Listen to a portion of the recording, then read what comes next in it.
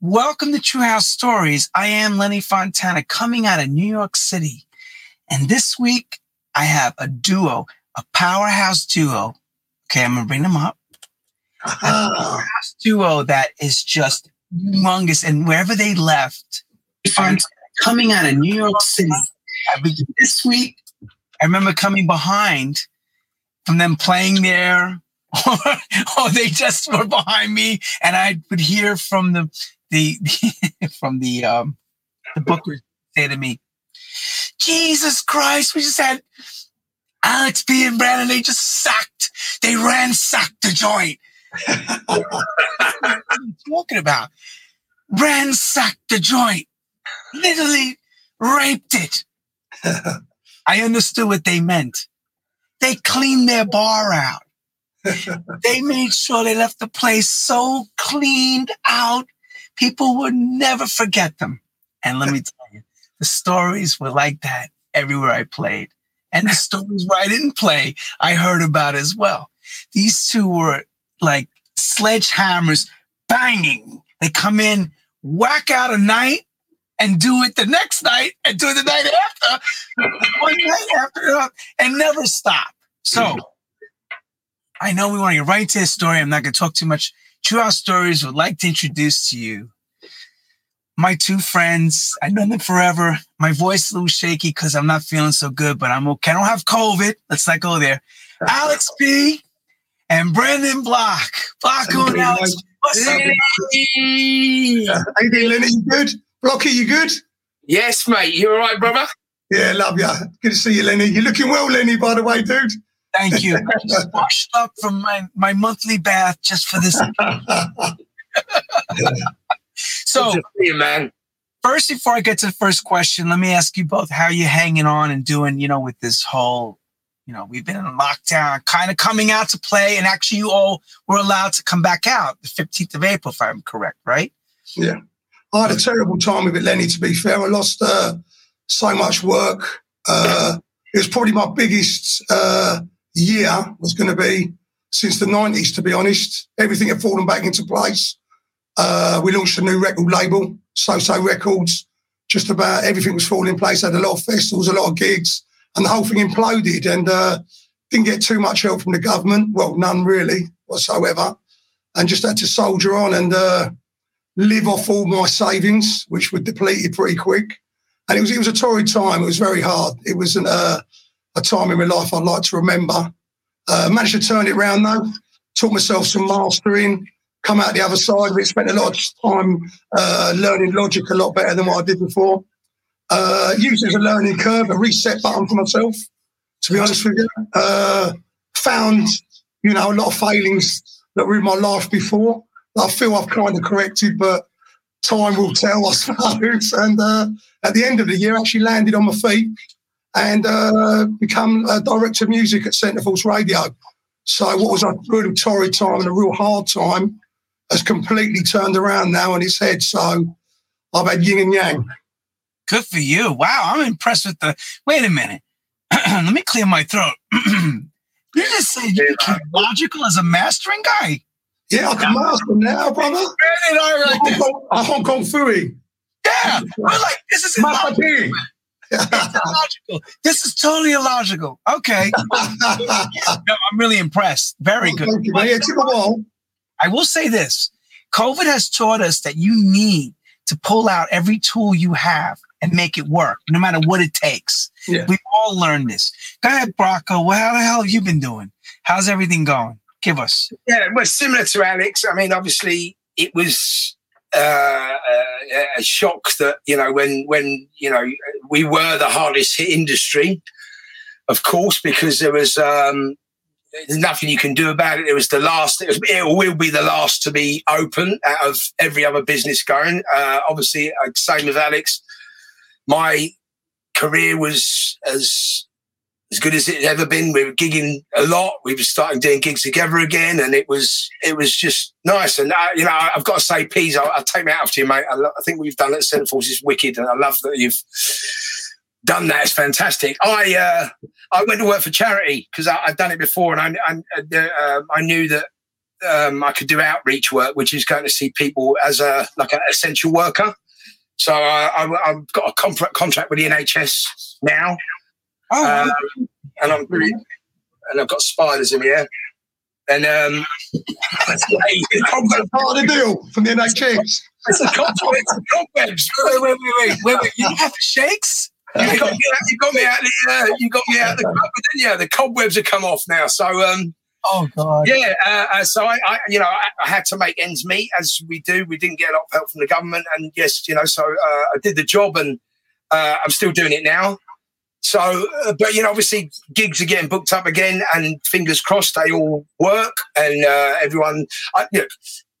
People will make their own minds up. I don't think, there's a lot of people who want to go out again, and a lot of people who are obviously be wary about it. But, it's like anything in life, it goes round. It will be a period of time. And so it'll be something we have to live with or learn to live with, which I think we've done anyway. And I think, it was a tough time for us all, but we adapted, as Alex said. Yeah. Did what we needed to do. I mean, I didn't immerse myself in as much music as Peasy, but I did that morning show on Facebook because I woke up like I think it was a week into lockdown, and I thought, how can I? Because I was doing some stuff about mental health on Facebook anyway, and doing some lives and stuff, and talking much like this really, but a couple of years ago, and then I thought, well, I just spoke to Ricky and said I'm going to go on Facebook and play a few tunes in the morning, just go live. And then I did it, and he joined us, and then Alex come on, and then I just called in. Sorry I didn't get you, by the way, but it was just off the cuff.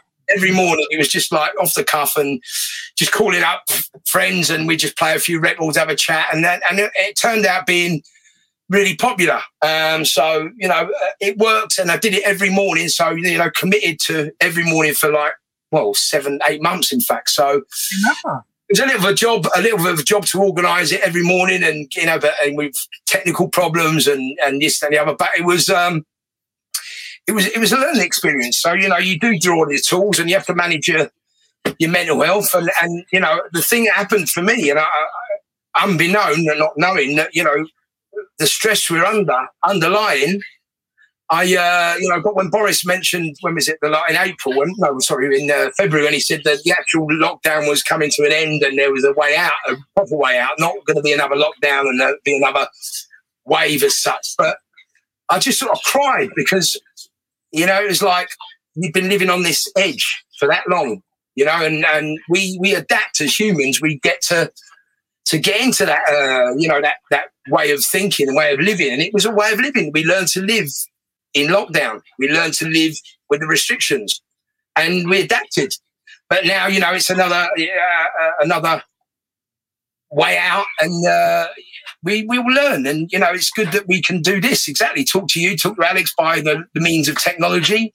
You didn't get the memo from the Prime Minister about being... Yeah, go on. What's the memo? Yeah. You didn't get the memo that said you need to be retrained? You what? Retrained? Yeah, retrain into a new skill. Well, listen, what? I did get the memo. Listen, involvement in music. Listen to this, right? Listen to this, right? If you noticed, this is I'm not a conspiracy theorist by any means. I didn't do all that shit. But did you notice as soon as there was a lockdown and people were, the marketing people, let's say the marketers, learn a new skill, get on my site, learn this, do my program, let's do this, get... Yeah. I'm thinking, shut up. You must be mad, son. How do you expect us to manage the biggest change in our lives that we've come across? And I mean, for me personally, I sat down and I thought, I'm going to take stock of my life and just chill out a bit. You don't realise, we're getting on a bit. I don't know if you've noticed, everyone who's watching. We're not in our tender years anymore. And I just thought, I sort of, I looked, I thought, what do I actually, you said, what do you need? And I thought, what do I need in my life? And I looked around and we woke up every morning, most of us, put our jogging bottoms on, come and sat in the computer room, mucked about with music, went and did a few Zoom meetings, and then went and watched Netflix. And binge watch like for 5-6 hours. Well, and yeah. I mean, you know what I noticed I was doing? I don't know if there's anyone else like this, but I noticed that I was trying not to watch any violence or gore or any of that stuff. I was trying to flick through for the family stuff, feel good films and all that stuff. So it was an experience, mate. You know, it's great to be here with you two and you know have a talk about the last year and whatever it is going on, because it was just. I mean, we connected again, didn't we? Although it wasn't in front, although it wasn't together, but we did reach out. I noticed I reached out to many people who I'd maybe lost touch with for a period of time. So there was a lot of, although, God rest the souls to people who lost their lives, and it's a terrible, terrible tragedy. On a personal level, it was a reflection, and reaching out and meet old friends, and just saying how are you at least. So, as humans, we got to connect, man. We miss all that stuff. So, you got to be aware that you're isolating. That was a terrible thing for people. It was good for me as well, connecting with Rio, my youngest son. Yeah. I realised how much time I was just spending away from him. It made it apparent, and it was so much more fun to spend the time with him as well. And also, I lost my father as well at the very start of the COVID, which wasn't a good start to it all. And I connected really closely to Rio through that whole period, and so it was a good thing. There are many positives out of it, as many as you can find as the negatives, to be fair. But for me, it's a time I want to put behind me, and a time now I'd like to not spend too much time on in distant years to come. Okay, now forward, onwards and upwards. Let's move forward. Backwards, even. Yes, we're gonna go backwards now, boy. Very forward. I have to turn my back on you now. You know what? That's probably your best side, son. No, the back side's the best. Everyone, when he puts his hand up in the air for a big tune. Okay, so here we go. First question I ask all my participants: how does music find you guys as young lads? And take it from there. Easy. Do you want to go? How does what? Sorry.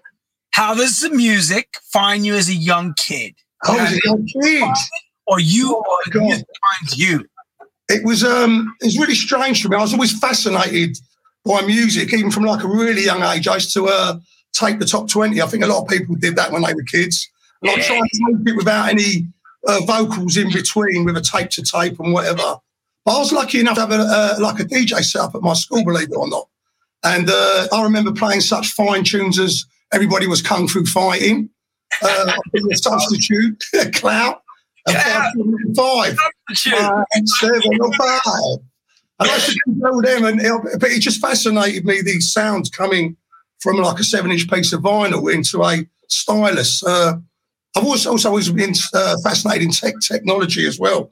And it was a feeling that you got from the music from a real early age. It was kind of like impregnated into me, that feeling. And it just went on. And I also, from an early age, used to help a guy called Don. He had a mobile disco called Don's Disco. I used to set up the lights. And when he went off for a packet of fags and a pint of lager, I'd put a couple of tunes on behind him. So, yes, at 13, 14, I was out and about treading the boards. So, yeah, that's how it found me. Then I went through different stages in my life. Got into the punk side of stuff. Loved a bit of punk. Loved a bit of new wave. Loved the new romantic. All through that, I was still clubbing, though. I was loving my disco, my funk, my soul. I used to go for away for the like Margate weekenders and stuff. Soul weekends from like 14, 15, 16 onwards. And just always had a passion for all different styles of music. So it was just music in general. There was no one real genre that took my fancy. I just was across the board. And I played bass guitar in a band as well. Oh, you doing musical training. Oh, awesome. Yeah, I played a bit of slap bass, baby, in a band. We never got anywhere. So you the Larry Bird of the band? He was in level 41. Yeah. They kicked me out. I went up a number and made it big time. Wait, he's a massive Clash before the Clash came out. All right, Brando, give us your upbringing. Go ahead. So I suppose much similar to Alex. I DJ'd in my local pub when I was like, I mean, music more has mapped my life. You know, I remember records when my parents were breaking up that was, emotive. And again, Clout, Substitute, what a record. Yeah, remember that one? Yes, mate. Before you move on, I've got to tell you the story. When the first time I bought it, I went down to see my grandmother. And my dad gave me a few quid and I went in a record shop and I bought Substitute Clout. And on the way back home, I put it on the rear windowsill of the car. And it was a sunny day. So when I got to my destination, it was completely warped and I couldn't even play it. I started, just by chance, I used to go to the lunchtime discos at school. 13, I was taken in by all my mates who were the funk and soul dancers and the body poppers, and it was Robot at the time, wasn't it? So I used to sneaked in the lunchtime disco, and that's where I sort of learned my jazz shuffle and listening to Delirium and Space Bass and all that sort of jazz funk early days. And then I ended up doing, I'll tell you a funny story in a minute, but I started doing the pub, my local pub. I was 15, and I was with Ali Job, who's my best mate, and we had the name of our disco, right? We ended up doing a mobile disco, so we bought a comma van. I went to a company we won't know, but Alex will, called Tandy. They were like the sort of the audio. No, they were electronics basically. So you went in there and you just bought anything on credit, which you didn't know about. Ended up paying 5 years down the line, going, what am I paying for this shit? and then we bought this equipment, and I couldn't afford Techniques at the time, so we had these belt-driven turntables. And then moving forward, we had the mobile disco. I've got to show you the business card. I've got it here somewhere. The basics. You're still pumping all that business, Lenny. Irony, right? Irony. 1985, this is the name of our disco. Ecstasy disco. Look, and if you look, right, the phone numbers haven't got a dialing code. 2930, everybody. Try down that, everyone. Let's see. Give me a bell. Call me at home. I'd love to hear from you. And I think Tandy will still be looking for him. 2930, everyone. Please. So it was called Ecstasy Disco. So I suppose the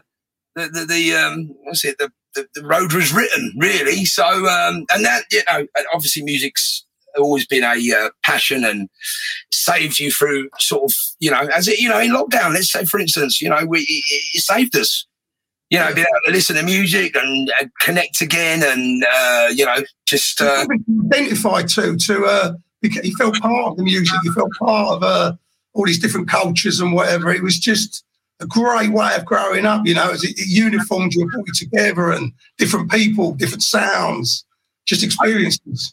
I always think that we grew up in the best era musically, because we crossed over from the 70s, which was the disco and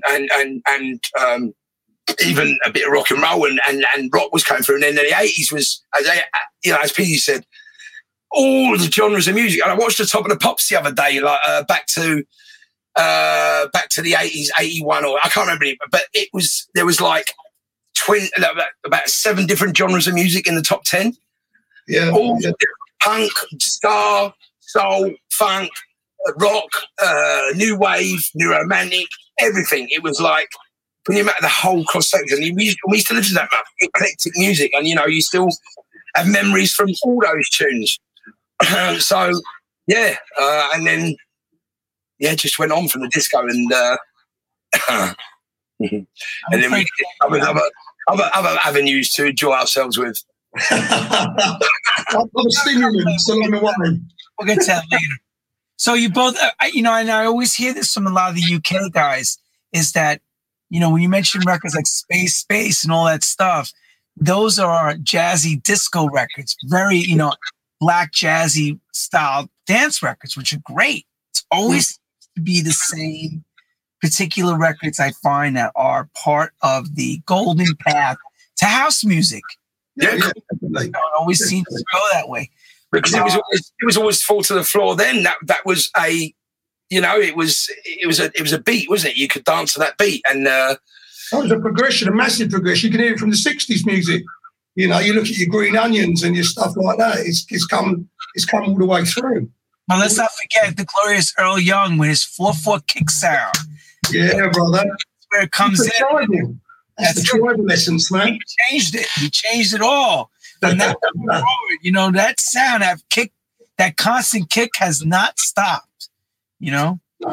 But now, but Blanco, do you have any musical training, or you're just you're a music aficionado? Musical training?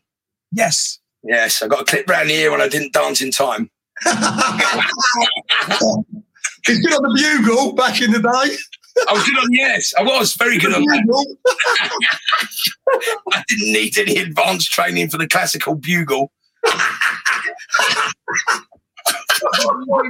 Wait, those some reason they just fall into my yeah.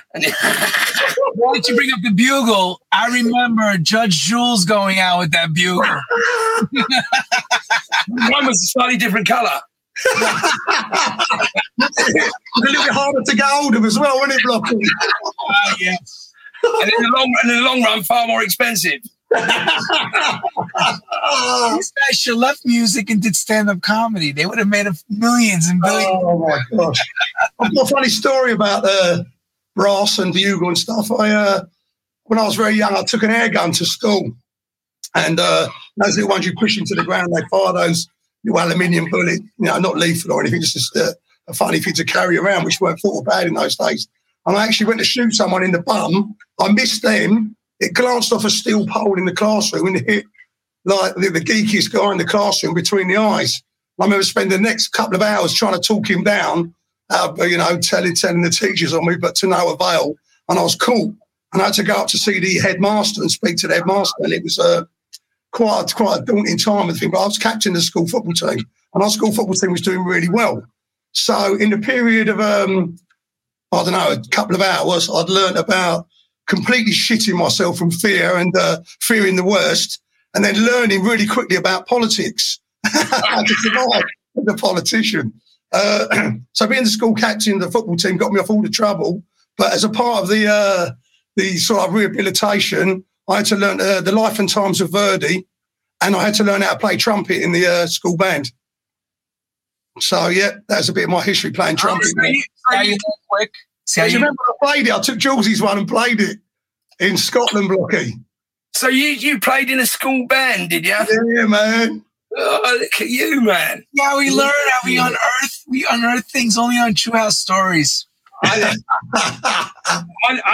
only band I played in the school was being banned from school. I thought you said rubber band. Oh, you didn't have your song from the Spinners, Rubber Band Man? Yeah, man. So as we get into that, I hear you guys talk about high school and stuff, and I guess, dance music is prevalent in the UK. I mean, I remember Quando Quando and those records through the 80s and stuff. Quando, was that Emberwork Humperdinck? Yes, and yes, from the M People band. Yes. Yeah. Albert Humperdinck from Mike Pickering's old band. Yes, with the lead singer, Frank Sinatra and all. Right. Yeah, so as we go on, you guys leave school. Where does this music thing start to really begin? Where is it, how does it begin for both of you? You can go first on this one, Blocky. I mean, look, I suppose when you transition from being allowed in the pub, the natural progression was getting to your first nightclub. And I remember there was a club around the corner from where we lived, and everyone used to go there. And I was probably a bit too young, so I'll tell you this story because it come back to bite me in the arse later on. So, okay. Bring it on. So I went to this club, and they they wouldn't let me in. So I went home, I got my passport. I changed the date on my passport. And I got in, but then my passport took me off me about a few years later, because it was a silly thing to do at the time. I was about 15.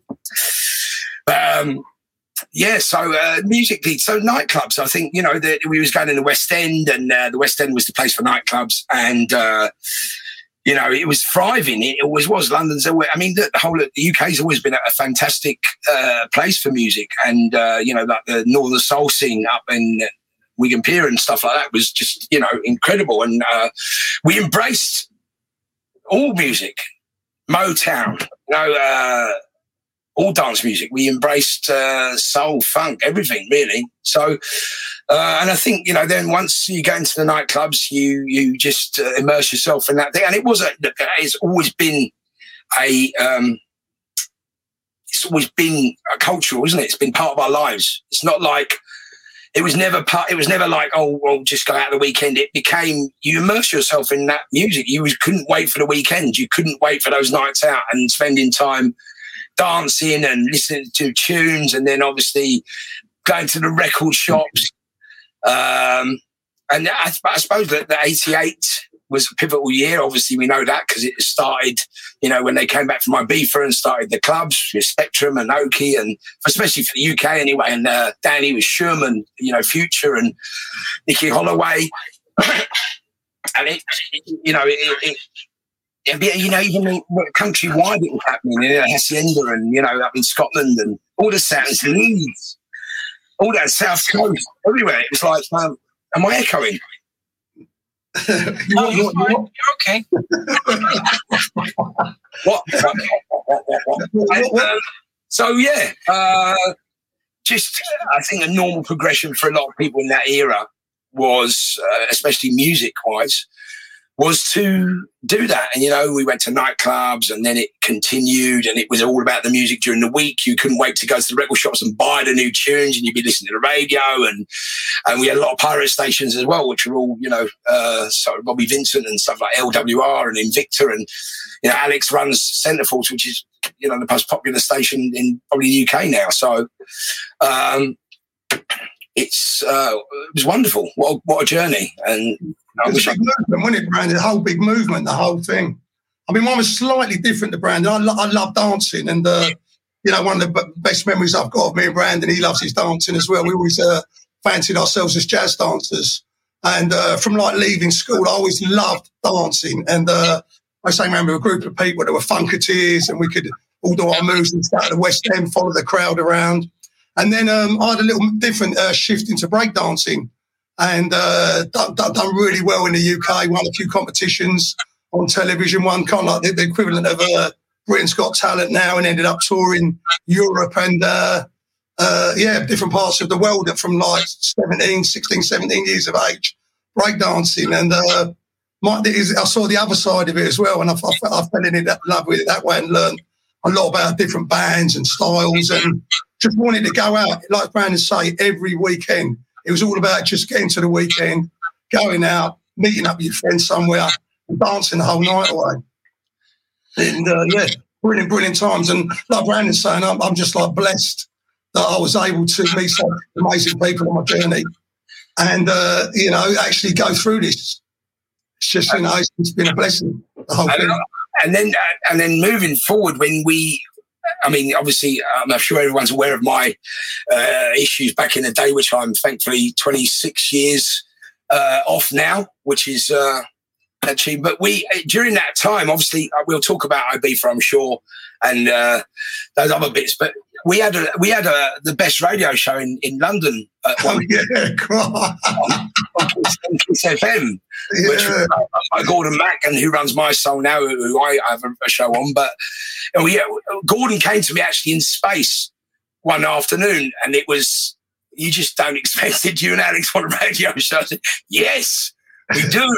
And we got back to London, and they had to monitor our show each week. They couldn't let us just go in the studio on our own. We had a producer. We done 2 a.m. in the morning, didn't we, to start? Yeah. First one we did was like 1 till 4 because they wanted to see how naughty we was going to be. But the funny thing was that I don't know, in America, I'm not sure, but back in the day, we used to have a thing called the Flying Eye. And the Flying Eye was it was a syndicated sort of helicopter. We used to deliver the traffic to the radio station, so they could then we'd go to the Flying Eye, and they'll give you the exactly. M1 right now. The M1. Yeah. Don't go down there. Don't go down there. It's terrible. And they used to love our show. Everyone used to, all the border censors used to listen to our show, and the occasional bleep, and they sort of managed to, I don't know, they sort of managed to wipe it under the carpet. But generally, each week they would tune in to see how mad we would get and how we could get away with. We created. Really shocking.